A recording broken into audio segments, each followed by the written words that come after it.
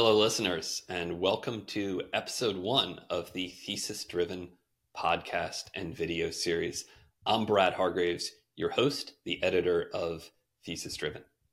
One thing that regular Thesis Driven writers will know is that we are really interested in new models of financing real estate innovation and development.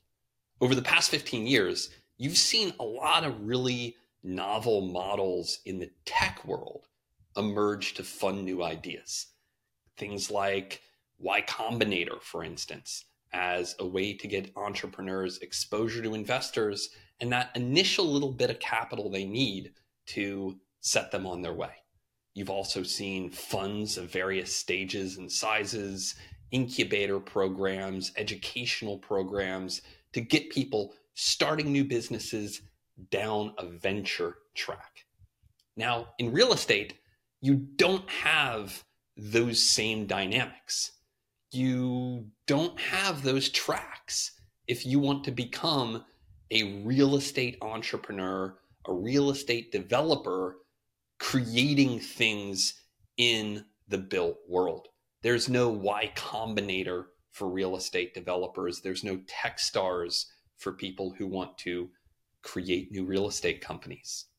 And what has ended up happening is that many of the entrepreneurs who maybe would love to go down that path, who have a brick and mortar idea to build a new hotel, to build a new apartment brand, to build a new office operating model, instead end up taking venture money, which is not a great fit for them in many cases. So we track really closely concepts that are coming out that are trying to fix this problem. So one of the things we're going to talk about today is Reseed. And we have the founders of Reseed, Rhett, Bennett, and Moses Kagan, two pretty heavyweight guys in the real estate world, on to talk about the model. So what is Reseed? Reseed bills itself as an accelerator program for real estate developers, for real estate operators, for people who want to build their own real estate businesses. But the reality is a little more complicated and honestly, way more interesting. Because the model that Y Combinator uses, we will take a founder in, we will give them a little bit of money, we will take a chunk of equity, and we will introduce them to our roster of investors after an intensive training program. That doesn't really work in real estate. You don't have the same startup structure. You don't have 10x, 100x outcomes in real estate. You have projects, and projects have a hurdle, and you are to earn fees, and you earn a promote over that hurdle. So you need a totally new structure to create something that looks anything like an accelerator for real estate developers. And Rhett and Moses are the first two people to really make a serious and genuine attempt at that. So we're really going to dive into how they did it, how is it shaping up, and oh, by the way, they just wrapped up their first cohort. So we get to hear about the first 8 developers who this past summer went through Reseed's inaugural cohort. But first, a bit about Moses and Rhett. They are not new to this world. They are both very legitimate and seasoned in their own way. Rhett spent over a decade helping institutional investors, family offices, high net worth individuals invest in real estate, deploy capital, ran a fairly large private equity group. Moses, on the other hand, has been buying apartments through Adaptive Realty for over a decade himself as well. And in addition to what he's doing at Adaptive, he's built quite a social media presence for himself with over 100,000 followers on Twitter. And now is extending that into, guess you could call it, media properties. He launched a really successful conference called Reconvene for real estate developers, for real estate operators, that takes place in Los Angeles every September. So really excited to have them both on the show today to talk a little bit about their journeys and this new reseed concept. Let's jump in. Hello, Moses, Rhett. Thank you both so much for joining the Thesis Driven podcast and video series. Really excited to have you both here. Thanks for having us. Yeah, thank you. So we've heard a little bit about reseed, but I really want to start with the origins and why start it. Rhett, maybe I'll start with you. You're a successful investor. You've had a great career in real estate. You know the family office, the investment space very well. You could easily have a successful traditional career. Why start something new and different like reseed? Yeah, I think it's, at a very high level, we saw a big market opportunity. We felt like the team was uniquely positioned to take advantage of it. And I think we can add a lot of value in operators and investors' lives. So that's kind of at the highest level. But maybe if we take a step back or a step down, when in my last role, I faced a problem. I was trying to deploy a significant amount of capital with like-minded real estate operators that thought about real estate in the way that I did, and that were focused on the sub-institutional space. And that sounds fairly straightforward and fairly simple, but there's a lot of reasons, and we could talk about it, why the industry really pushes people towards an IRR model as opposed to a long-term model. And so, I sat back and said, okay, I have this problem where I need to deploy a significant amount of capital. How do I do it? And ultimately, reseed is really mine and Moses and our other partners' response to that problem that I faced as an allocator. So there's a few things you said there I do want to touch on. I want to dig into this question of sub-institutional assets and the problems that these investors face. But Moses, I'm going to ask you the same question. You're, a successful operator. You've raised a lot of capital. You have a big social media presence, which I want to talk about later too. Why start reseed? Why do something totally new and different like this? Good question. So one thing to say is that Rhett came to me with the idea and pretty much fully formed. And I was both excited about the size of the opportunity and also specifically excited to work with Rhett. And we can talk about why if you want. So that's kind of the background to it. Another thing to say is that we have had success in our local market because we're experts and we've been focused on it for a really long time. And your local market is Los Angeles. In Los Angeles, yes. Specifically buying, renovating, and managing sub-institutional apartment buildings in Los Angeles. And for a variety of reasons, that's a great business. And we've learned a ton. We've renovated 110 buildings. We've made so many mistakes and learned so much about the right way to do this business. The problem is that the opportunity in Los Angeles is capacity constrained.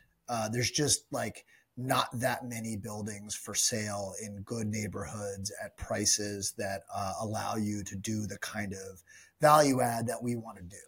And so a problem from my perspective was we've generated all this knowledge about what to do, but the playing field upon which we're playing is very constrained. And so when Rhett approached me with the idea of sort of transferring some of that playbook to other operators in other interesting markets, that really appealed to me because it was effectively like opening up a whole bunch of additional playing fields across which we can leverage our expertise. Right. So you have this engine that works in Los Angeles. You've got the machine going. And it really then becomes, how do you scale this engine to a bunch of other places? And by doing that, create the kind of machine that's going to solve the problem Rhett was talking about for investors. Exactly. And I want to add that, Los Angeles is among the most complicated markets in which to operate in the country, I would say. But operating here has certainly, one lesson that operating here has taught me is the value of boots on the ground and really sort of, I guess, almost like extreme local knowledge about regulations and market and tenant demand and all of that kind of stuff. So, because you might ask, like, why didn't we just go start buying stuff in Phoenix or wherever? And the answer is that, I know what I know in Los Angeles, and therefore I know what I don't know in other markets. So the idea of having local operators who have real skin in the game and are trying to build large independent businesses really resonated with me.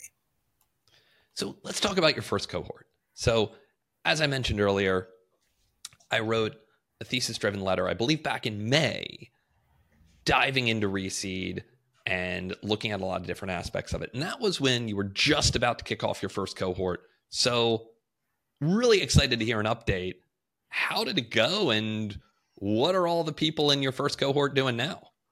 I want Rhett to start answering this question, but I want to say before he does that I've had in my career plenty of journalists write about businesses that I've been involved in. And your piece was more thoughtful and better communicated than any piece I've ever read from another journalist. I know that sounds flattery, but it's the truth. So thank you for that. Yeah, and I'll echo that sentiment, because we often, when we have inbound interest into our business, we'll send them your write-up as well as the interview that Chris Powers did. Thankful to both of you for that. So how did the first cohort go? Maybe talk a little bit about the process of how we got to the first cohort, and then we can talk about where we are today. So as you wrote about, when we started this business, it was really a hypothesis, right? So we said, okay, we think we can attract talented operating partners largely via social media, using Moses's brand and kind of 10 years of writing about real estate. And on April 4th, we tested that hypothesis to see if there really was, product market fit in a way. And so we ended up, after 12 hours, I think we had 1,200 people that had expressed an interest in the platform. And then after 7 days, we had over 2,000 people that had signed up as saying that they were interested. And so it was very clear that the message that we were delivering and the product that we were trying to put out in the market, there was demand for it. And so from there, in the event that you express an interest in reseed, you received an application to apply to the program. And we ended up with close to 700 people that applied for what ultimately was 8 spots. So we had to take those, just under 700. And in some ways, we became a college admissions process, just processing applications. And so, we read every application. We then went and did interviews with a very large number of potential candidates. We then did case studies with those folks. Ultimately, Moses and I spent a lot of time together on the road, and we went and visited all of those markets. And we went from close to 700 all the way down to 8 in the initial. That's a wild process. That is more selective than any college I'm aware of. So what were the initial filters you went through? And then kind of how did you make a selection among the finalists?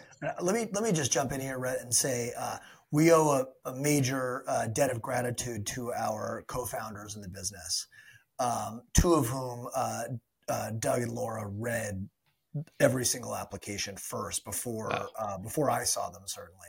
And that was an enormous undertaking, and I don't want to minimize I'm sure. that.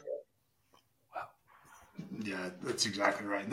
And we should talk about this at some point, but Reese is very clear early on that Moses and I couldn't build this business, just the 2 of us. And so we actually have, there's 5 of us involved in the business. But so back to the question of how did we filter from 700 to 8? We did the application. We had some questions that were pretty straightforward that were designed to filter down to, a smaller number of folks. We had some things that are simple. Have you declared bankruptcy? Have you ever, committed fraud? Like all kinds of these simple questions. And then we had really the deeper questions, which were around asking potential candidates to explain their philosophy. what markets do they want to focus on? What from their previous experience, should give us confidence that they could execute on that strategy that they're articulating. And so we had like a candidate list of questions and potential answers and criteria that we're looking for, but we also had some thoughts around portfolio construction, diversification at the geography level. We also wanted to run some experiments on the type of people and the type of backgrounds. Maybe if I could jump in here. From my perspective, one of the big unknowns here is what sort of person would succeed, right? We're trying to do something that's somewhat unusual. So like, who is this person? And from my experience, what I can tell you is creating a sub-institutional multifamily real estate business requires two very different skill sets. On the one hand, there is a kind of, let's call it like a financing type background, like understanding real estate finance, being able to build a spreadsheet, having some experience reviewing negotiating operating agreements and loan docs and the kind of like desk work basically that you would learn at an established shop. But it also requires, for lack of a better word, a bunch of skills that are, I would call scrappiness. Like, okay, you're starting your own firm. Congratulations. You're sitting at a desk with your laptop and a phone. What do you do? What should you do the first day? How do you start like spinning up deal flow when no one knows who you are? Yeah. Like, how do you start doing market research when no one knows? Those two sort of sets of skills, in my experience, are like, it's pretty rare to find those two sets of skills in one person. And so, it's not clear what that person's background is going to be, whether they'll be coming from an institutional shop, whether they will be a broker, whether they'll be in asset management or property management. So a big part of our process was sort of trying to get at groups that had those two buckets of skills. Yep. Yeah. The other thing I'd add is that we actually thought about what skills do we believe that we can teach, and what do we know that people have to have in them that are innate. And so we thought a lot about that, and that was helpful in figuring out, which pile to put folks in. Right. So you filtered down to a pile of finalists, and then it was really about you went and met in person and toured deals in the market. I remember you were doing this, I believe, when I was scheduling our conversations for the thesis-driven letter. You were going and visiting all these different entrepreneurs. Yeah, that's right. The first time I read the article, I was on a flight from a market visit. But yeah, Moses and I visited every market where our operators were potentially going to be. And by that time we had a pretty good sense of the candidates and the probability that they would be a good fit, because we had spent a lot of time with them. But it really, in real estate, at the end of the day, our thesis is this is a hyper local business. And so we needed a lot of the markets we had been in, some of the markets we had not actually been to in the past. And so we needed to see the operator and see the market and just spend time with them. That's awesome. And when you go to the market, what are you looking for exactly? I mean, do you walk a value add deal together and, poke at the HVAC?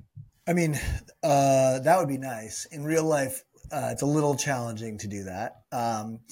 There's a couple of things we're looking for, and one is a sense of the market, and I'll talk about what that is. But it's also a sense for the operator's sense of the market, if that makes sense, right? Right.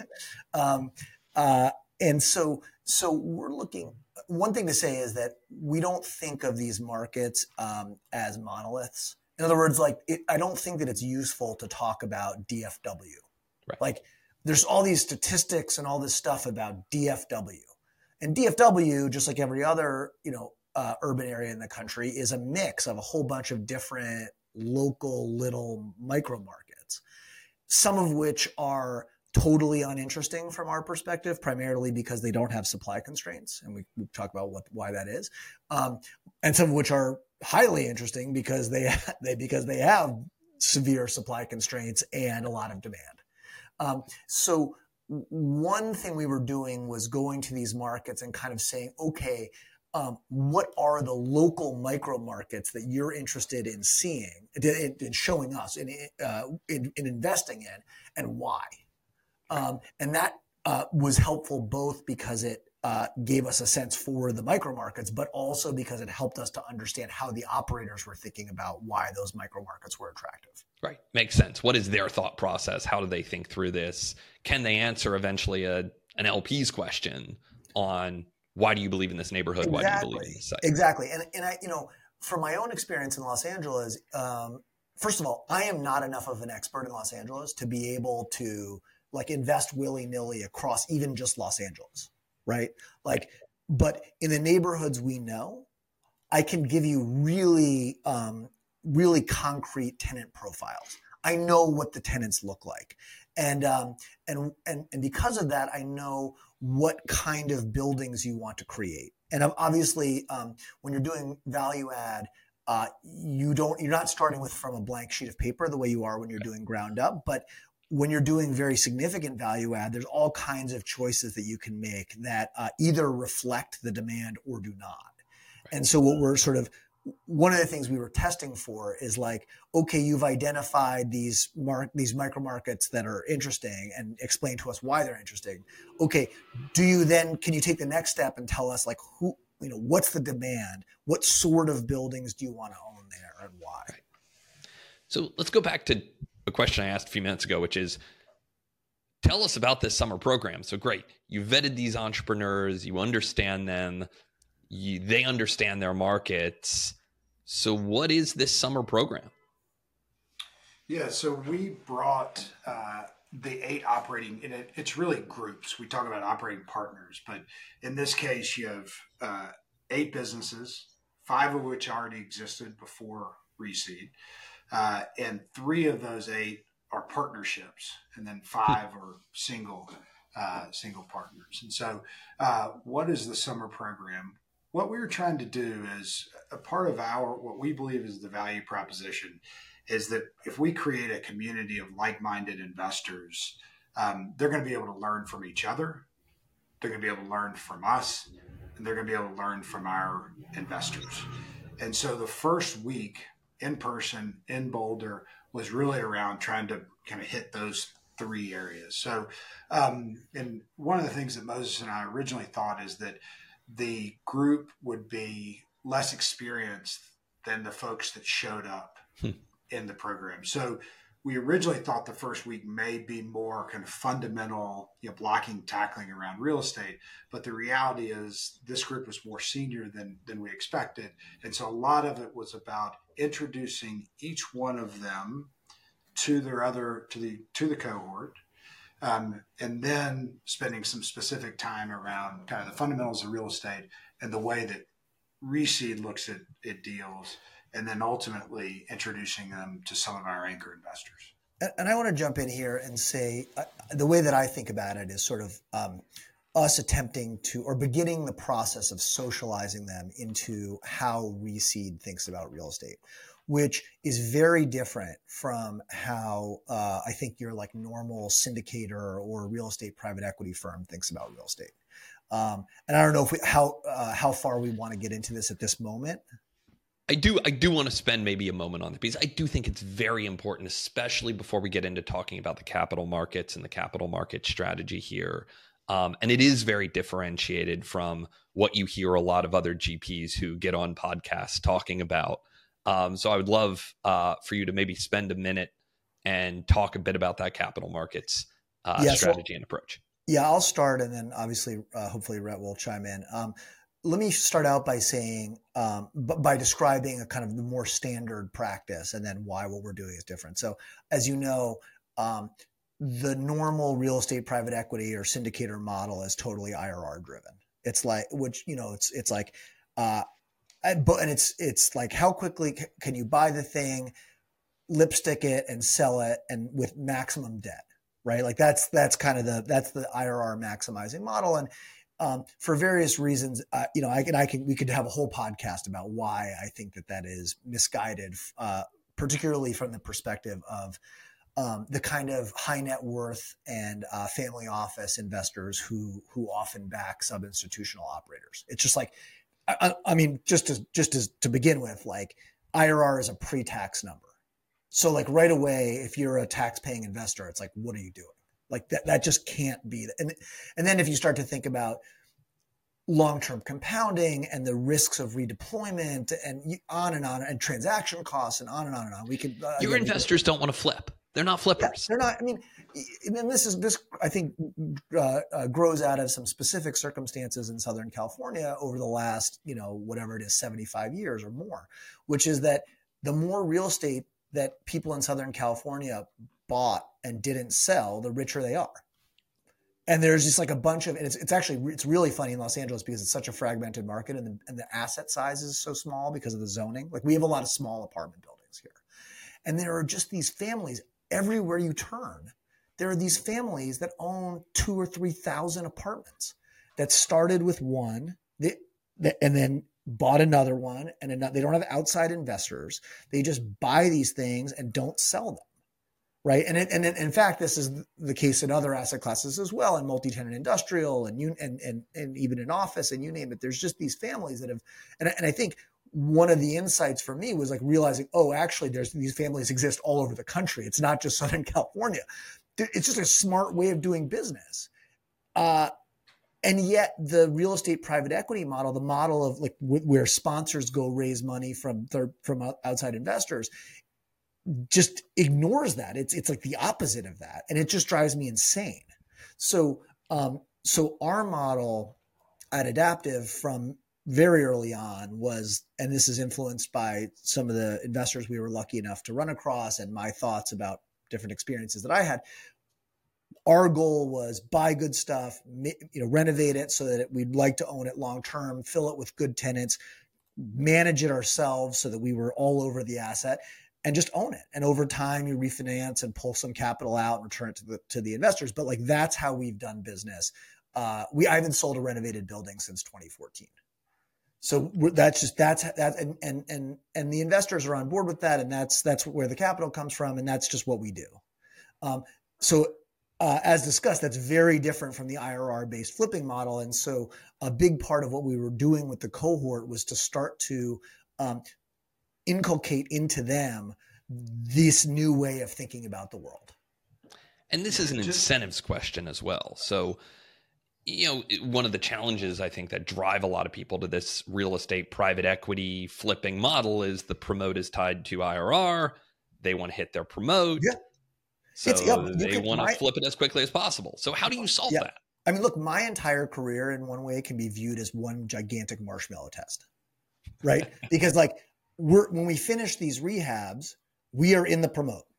So at any time, I mean, now would be a bad time to push the button because obviously interest rates are up and therefore values are a little bit challenged right now. But like at any point, I could push the button, sell the whole thing, and realize a ton of cash. I mean, I would pay a lot of taxes and piss off a bunch of investors and pay tons of transaction costs and you name it, but I could do it. And so like from the very beginning, my career has been about like not pushing that button because it is wrong, in my opinion, to push it. And so, that's like, so then how do you create an incentive structure that rewards that? That's really your question, right? Yes, absolutely. Yeah. And I think one of the problems that we think we're solving is that there's a lot of investors that understand what Moses just articulated. And if they saw a path to getting on this long-term model, they would take it. But there's not alignment at every step along the way, right? And so we had to find investors that were long-term. We had to find operators that really believe in that long-term model. And then we have to create a structure that reinforces that long-term model. Well, and we have to pick assets. We have to pick assets that reflect a long-term, like the thing that you buy, if you're trying to lipstick and sell it on quickly, is very different from the thing that you buy if you're intending to own it for decades. Sorry to interrupt you, Rhett. Yeah, no, that's exactly right. And we could go a step further and say the way that you renovate those assets is different based on the model. And so the hard part, if you're a 35-year-old leaving a real estate private equity business, the probability that you have the capital base that would support that, the track record that people could believe in, you understand and can set up a structure that is aligned through that full chain is very, very low. And so that's a lot of what, Reseed is doing, is providing, we've got very long duration capital. Obviously we believe in the long-term model. That's how Moses and I got connected. And then we've set up structures where we are providing capital to operating partners that gives them the ability to think long-term. And then, we have the tricks in the operating document that allow them, we can talk about promote crystallization, but every part of the operating agreement really is enforcing this long-term viewpoint. And I just want to step in, Brad, and say, one of the reasons that this was so appealing and we got so many applications, including from people who are much more senior than we were expecting. I mean, we had some really senior people apply, actually. And I think a large part of the appeal is that people realize how screwed up it is to try to build a business where you're reliant on promotes at all times, on realizing promotes. Right. It's like, how do you staff a business where your AUM is bouncing up and down because you bought a bunch of stuff, then you renovate it, then you have to sell it? Like, you're just, and by the way, the renovating and the re-tenanting and all that stuff, that is the hard money. That's like the easy money is earned when you just got a nice building and the rents are going up and the value is compounding. It's like, so when you're doing this business where you're constantly highly levered, flipping in and out of things and doing the hardest part of the job over and over and over again, you're like creating just an insanely challenging environment in which to operate. Yes. And so with us coming and saying, look, there's a different way of doing this where you sort of can calmly build a great portfolio of assets that are conservatively capitalized with long-term investors. You know that you don't know how quickly your AUM is going to grow because that's like sort of dependent on the market, et cetera. But you know that you're on a one-way, the curve goes in one direction. Like, as long as you do what you're supposed to do and keep turning the crank, your business is going to grow every year and you're going to build a lot of wealth for yourself and your family. There's a couple important things you're doing just to make it concrete to solve this problem. One, you are paying these operators a salary, not a lot of money, but some base comp so they can live while they're starting to build their portfolios. And two, right, you mentioned it, this idea of promote crystallization, that they don't have to actually sell the asset to realize a, air quotes, promote, that you can do some assessment of the value of the asset after it's gone through whatever value add and attribute that to them. Is that fair? That's spot on. That's exactly right. So, Brad, I want to hit one other important piece. Okay, so mechanically, if you are running one of these real estate operations, and your investors typically require a co-invest from you. Understandably, they want you to have skin in the game. So if you're going to raise whatever 10 million of equity, like in theory, they would like you to put up $1 million of your own money to put up 10% of the capital, and therefore they feel like you have skin in the game, right? The problem as a long-term holder is unless the fees that you're going to earn from the deal materially exceed your co-invest, what happens is you stop being able to do deals pretty quickly once you run out of bankroll. Because from your perspective as the operator, each deal you're doing is cash flow negative. Like, you have to put in a bunch of money and you don't get that much back out. So your bankroll is being depleted, by the way, at the same time that you're trying to live and like support your family and everything. Right. So that is another thing that drives people towards selling. Is because of that that fee balance, as I like to call it. So part of what's going on at Reseed is that we are providing up to 100% of the co-invest, which allows the operator to then to then earn more in fees than they're having to put into the deal. And that allows them to scale infinitely. They're not dependent on the size of their own bankroll to keep growing. Awesome. So I do want to talk a little bit about the future. I am assuming there's going to be another cohort. Is there going to be another cohort? And what learnings did you get from the first cohort that is going to inform the next one? Yeah, so there's definitely going to be another cohort. The exact timing is unclear at this point. So what we recognize is that in our business, we have these 8 operators, and they have to be successful, right, for Receipt to be successful. Right. And it's an interesting time in the market where there's not a lot of transaction volume. And so at some point, probably the second half of 2024 is when we will do another cohort. It likely will be a combination of multifamily as well as multi-tenant industrial. So that will be a change. And that's really more of a response of wanting to build a portfolio and have some diversity as opposed to a learning. I think, what are some of the learnings from the first experience? I think that, one of the learnings is that we have in some ways found product market fit. Right. And that there is demand for what we're offering. And so now we have to think a lot about scale. But if I could, one of the things we realized is that after everyone left launch week, we went through and we started this exercise called the buy box, which is going and trying to look at each market and define what our, unlevered yield on costs should be by market. Now that we have all of that infrastructure in place, we actually are going to do a lot of that work before we actually select the cohort, just to make sure that there's total alignment kind of going into launch week. And we're thankful that we feel like we're very aligned with their operators. But you learn in every business, and that's certainly something that we feel like moving that early in the process makes a ton of sense. Right. So that way you're avoiding a scenario where you bring in an operator from, I don't know, just pick a place, Des Moines, Iowa, and they say, hey, I should be able to go out and do deals at a 6.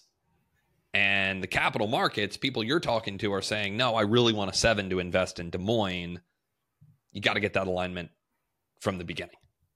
Yeah, I want to add also though that there's two different issues in what you just said. One is, so it's true that we are talking to the capital and trying to understand what they're expecting. But one of the things that I've learned in our business, and I think that this is really is fundamental, is that I had the view when I started that there were these the platonic ideal of the allocator sitting on top of a hill. And we as the operators were bringing them our deals, and they were conducting rational risk reward analysis of all the opportunities and systematically building a portfolio the way that a super smart college endowment would, let's say, right?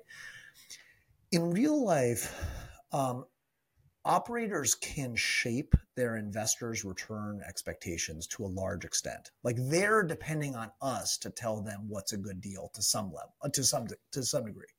And so it's not just a question of matching the allocators' requirements to the deals that the operators can uncover.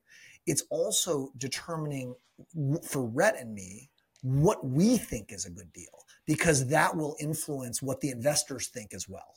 Right. If you're talking Plato, the allocators are the ones in the cave. They're not the ones on the hill. So how has the capital markets reaction been? I mean, I assume you're having a lot of conversations. I mean, Rhett, Moses combined, you have extraordinary LP relationships. What has the capital markets reaction been to this?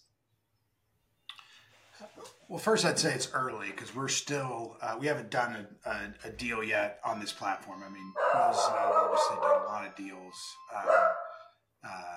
My dog is barking in the background, by the way. You want to start that over? Sure.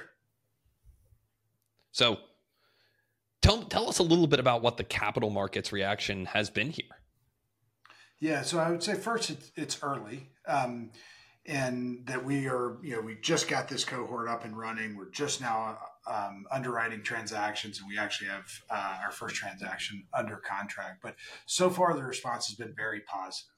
We really we think about kind of a couple different buckets of capital. The first bucket is somewhat a little bit more institutional in nature in terms of we have a fund that's a long duration evergreen fund that puts capital on the balance sheet of operating partners. As Moses mentioned earlier, provides co-GP capital, and we actually raised more money than we originally expected, and we've had significant interest in that vehicle. And then there's a group of investors that are largely interested in investing at the asset level. And our response, we talked earlier about the response to the operator side once we launched the business, but I think we have something like 1,100 people on that list that's expressed interest in being direct investors. So at this point, the capital response has been very favorable, but we have a long way to go. Awesome. So I want to actually look a little further into the future and think about what this looks like after your third, fourth cohorts. You have operators in a lot of different markets now that are all sourcing deals. They're using standardized underwriting, standardized reporting, a standardized technology stack. They have access to your network of LPs. When I wrote my deep dive into Reseed, I looked at this and said, this looks like a 21st century Greystar. This is basically a decentralized development firm. I'd love your reaction to that, and that being a more apt analogy than, say, Y Combinator for real estate, which has a lot of differences to what the tech accelerators do. Would love your reaction to kind of the decentralized Greystar, the decentralized Hines comparison. Let me start, and then actually be interesting to see if our thoughts align here. For me, I'm a little hesitant about those analogies because it's extremely important to me that the operators feel like they're building their own freestanding real estate platforms.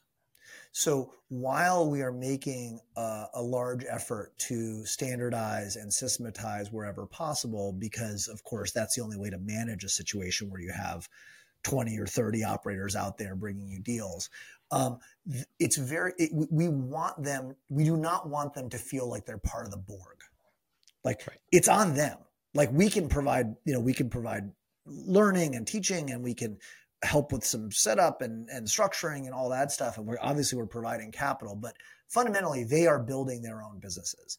And in some ways, like a very good outcome for us would be to have one or more of these people build like enormous businesses. And that it is likely, if they do that at some point the terms that they will be able to extract from LPs as a result of their track record will not be particularly appealing from our perspective. And that's okay. Like we're happy to keep in that scenario, we're happy to keep providing the GP capital and like let them go raise a bunch of LP from people who are some sovereign wealth fund or what have you. Exactly. Or you name it. So from the very beginning, we want the operators to really feel ownership of their businesses. It's not called like Reseed San Diego, right? Like there's a business in San Diego that is a Reseed sort of affiliate, but it is their business. Right. You want them to maintain their entrepreneurial identities. That's key. For sure. That's right. I think the other thing, in a lot of ways, Reseed is just taking parts of other businesses that we've seen, and we're bringing that to the real estate world, right? So I think the Y Combinator, the analogy is really around the cohort, bringing people together at the same time, learning from each other, and hopefully that community drives value. But to your point, Brad, in your article, that kind of falls apart when you start thinking about the way you generate returns and what the return distribution should look like. And then the Greystar analogy is probably much more applicable in terms of the day-to-day operating and the way that we look at real estate assets. Great. So Moses, I'd like to turn to you for a second. You have almost, I think, dual roles in some ways. You're a part of Reseed, obviously. You have your own real estate development and investment firm, but you're also a social media personality. You've started Reconvene. You are one of the leading voices in the real estate Twitter community. How do you balance all those different things? And two, how do they tie together? Is there an overarching strategy about how these media properties you're creating tie back into your real estate business? I mean, are you aiming to be more of a Barry Sternlicht or a Barry Diller here? I wish that there was some well thought out strategy that I was operating against here. And the answer is that there is not. What I think, where I'm coming from is as follows. I did not have a mentor in this business. I've learned a lot from a lot of people, principally my earliest few LPs, but also management clients, brokers. I mean, and at the time that we were starting, which was back in early 2008, there was nowhere near as much media. There weren't as many books and podcasts and all that stuff. But to the extent that I could find them, I was hungrily devouring everything that was even tangentially related to the business of raising money from other people and investing it in apartment buildings and et cetera. So we built the business without a ton of guidance. Like my dad didn't teach me how to do this, right?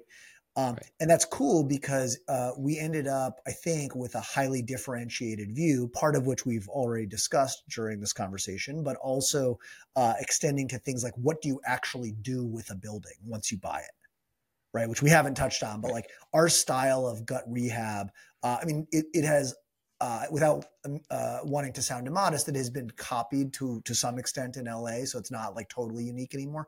But for a long time, we were able to buy buildings off the MLS and just like win public auctions for them because our strategy for what to do with buildings was so differentiated, right? And that's because like no one told us what to do. So we just like confronted with a bunch of problems and opportunities, sort of made a bunch of little choices.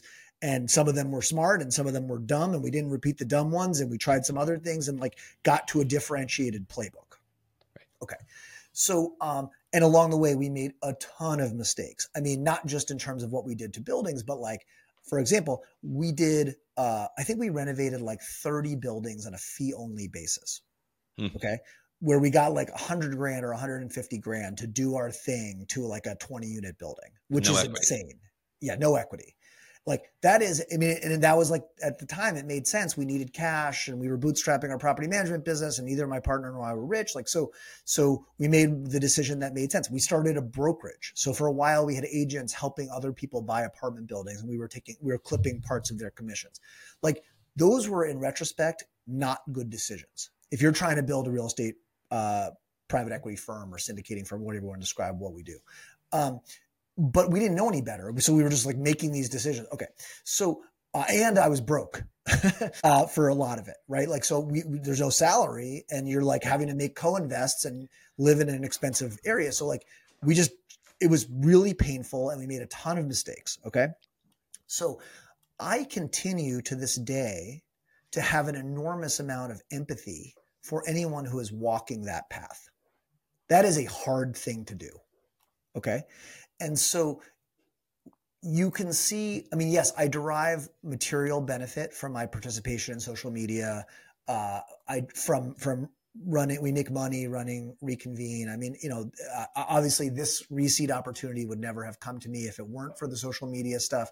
And there's some things about my social media platform that enable reseed in a way that would not be possible without my platform. But for me, what ties it all together is really this sort of abiding empathy for people trying to do this hard thing.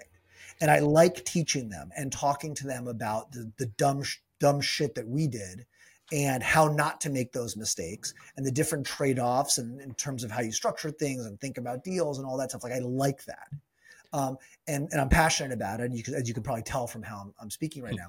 So that is what ties it all together. So I'm happy to keep teaching people, and then a bunch of opportunities happen to flow from my teaching. So Rhett, when you came to Moses and told him about Reseed, you were pitching him on a product, on an idea that was tailor-made to help Moses 10 years ago.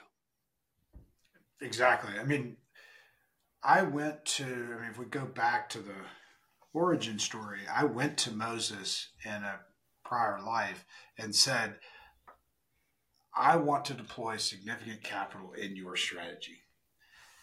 And he said, great, I don't need the capital and the market is capacity constrained, so we can't do it. Right. And so the natural, evolution from that was saying, okay, how do we build a bunch of adaptives over the U.S. so that we actually can deploy significant capital in capacity constrained strategies? It's a very inspiring story from both of you. I do want to move to our lightning round where we have some quick hit questions. So shall we jump in? I'm grateful for you providing these in advance. Sorry if I'm spoiling the surprise here, but because I looked at your email and I was like, oh my God, usually I'm fine to just bullshit, but these are actually good questions. So I wanted to think about them. So I apologize if they sound a little bit more rehearsed than maybe some of your other guests. I've been on enough podcasts where they've asked me off the cuff, if I were a type of cheese, what type of cheese would I be? That, I tried to do our guests the courtesy of sending these along in advance. So question number 1, tell us about one startup, developer, or entrepreneur you're watching and why. And you don't both have to answer this if you don't want to. You can. You don't have to. I'll start so we can create a cadence. One of our investors is a guy named Bill Smith. He founded a firm called Shipped. They went from zero to selling to Target for over $500 million and I think it was 36 months. Close friend of mine. So I'm always watching what Bill is doing. And he's got an incredible business now called Landing, based in Birmingham, your hometown. That's exactly right. And for the record, I've met Bill through Rhett and have come to I really appreciate him as well. I'm gonna mention Brent Beshore, whose writings I first came across on Twitter, and it was amazing to find someone who had sort of independently come to the same conclusions about the advisability of buying good stuff, capitalizing it conservatively and owning it forever. So it was like this moment of being like, oh, I'm not crazy. There's someone else who is sort of similarly thinking about the world. And then the fact that he's done such a good job of explaining his viewpoint publicly and therefore attracting the kind of people who he wants to do business with and repelling the kind of people who he doesn't want to do business with is also incredibly admirable and something that I've tried to copy. Awesome. Next question. What's one real estate related law or policy you could change today if you could? So for me, I think every market's different and it's hard to generalize on what the right policy is at the asset level. But I would implement mandatory timelines for responding to building permits or just permits. Investors want certainty, and that would provide a lot of clarity. I'm going to cheat a little bit, and I'm sort of going to talk philosophically for a second. In my opinion, the way real estate is regulated right now reflects a sort of a war between people who would like it to act like a market and people who would like to wring all of the market out of the market, if that makes sense. And so I think a lot of the problems that we have around affordability and you name it come from the fact that we're trying to impede the market. And the market has demonstrated, I'm just looked outside because there's parking out there, cars, toothbrushes, you name it, the market provides an enormous amount of customer choice at all price points. And it's a miracle. And we've just, for whatever ideological reasons, decided not to apply the market to this incredibly fundamental thing, which is where we all live. And so that's the change that I would make. Everything that pushes us towards being more of a market. Right. Certainly you see that problem in your backyard in Los Angeles in a big way. When we're recording this podcast in the 2030s, assuming there's still podcasts in the 2030s, what's the most important thing we'll be talking about?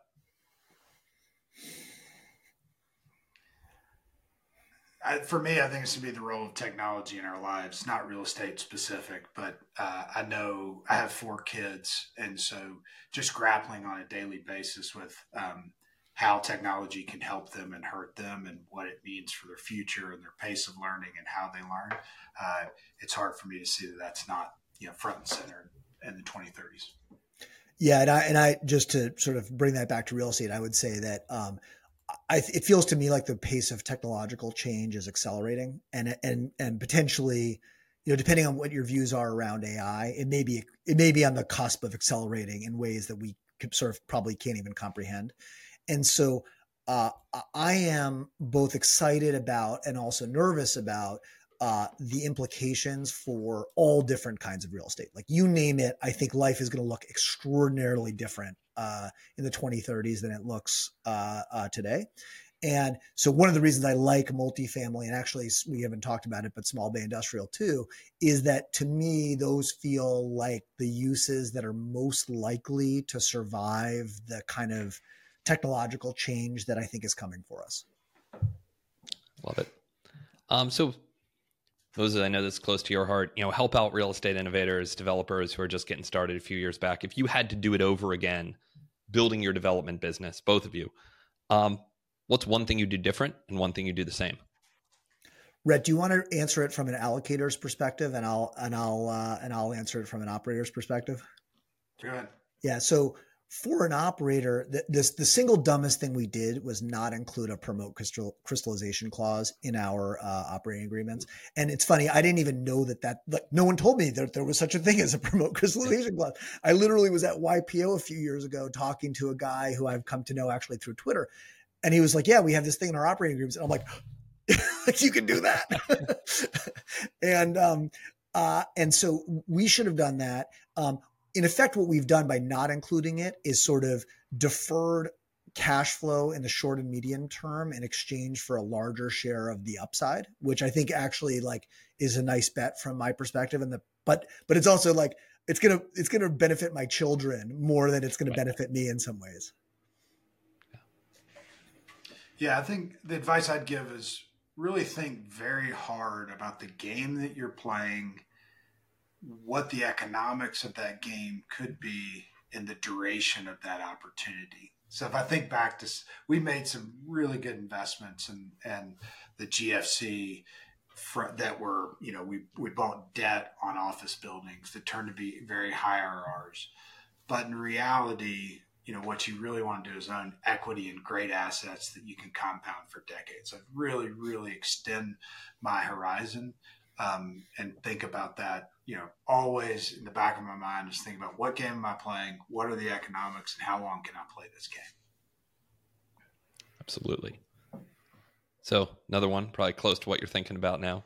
What is one city or place you would bet on over the next 10 years?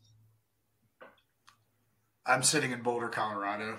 It's pretty hard not to bet on this town. But if I had to go away from that, I was in Nashville this week. They certainly have some supply issues in our world, multifamily, but very high quality of life, very pro-business, a dynamic city with a great education opportunity. So I would certainly bet on Nashville long term. And I'm going to say something that's going to be surprising, maybe surprising in light of my recent Twitter postings. Los Angeles.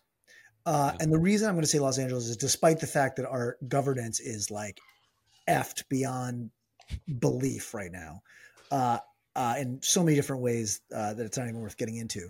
I think that the coming changes to our civilization as a result of technology are likely going to allow people to make choices about where they live that are like less tied to work.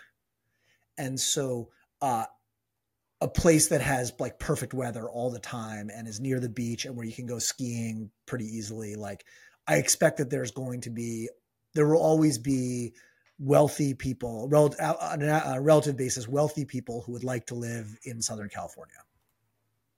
Absolutely. No better weather in the world. Last question. What's your favorite app on your home screen?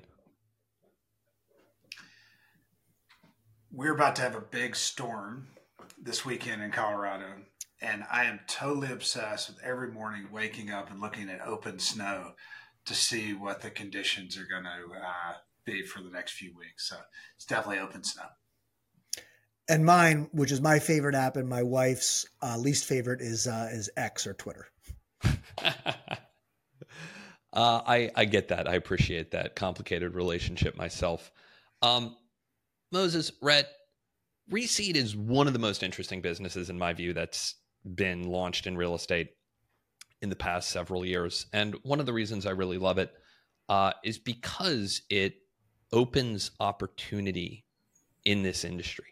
And, we talked a little bit earlier about how the analogy to Y Combinator isn't perfect. And that's very true because incentives work differently. The business is different. But one thing that is similar that these accelerator programs did over the past 20 years in the tech industry, and I saw that firsthand, is it democratized a lot of access where previously it was just about you had to know the right VC, you had to have the right background, you had to go to the right school. It's opened up a ton in the past 2 decades. And I see Reseed doing much of the same thing in real estate. And I think that is absolutely wonderful and critical for the industry. So thank you both so much for what you're doing. And thank you for spending the time here with me and being so generous with your time here on the Thesis Driven podcast. Thank you. And thank you. And thank you for being such a, let's call it a thoughtful chronicler of the goings on in this amazing business that we're all in. Well, I want to keep on top of it. But thank you all so much for joining today. And thanks to our audience for tuning in.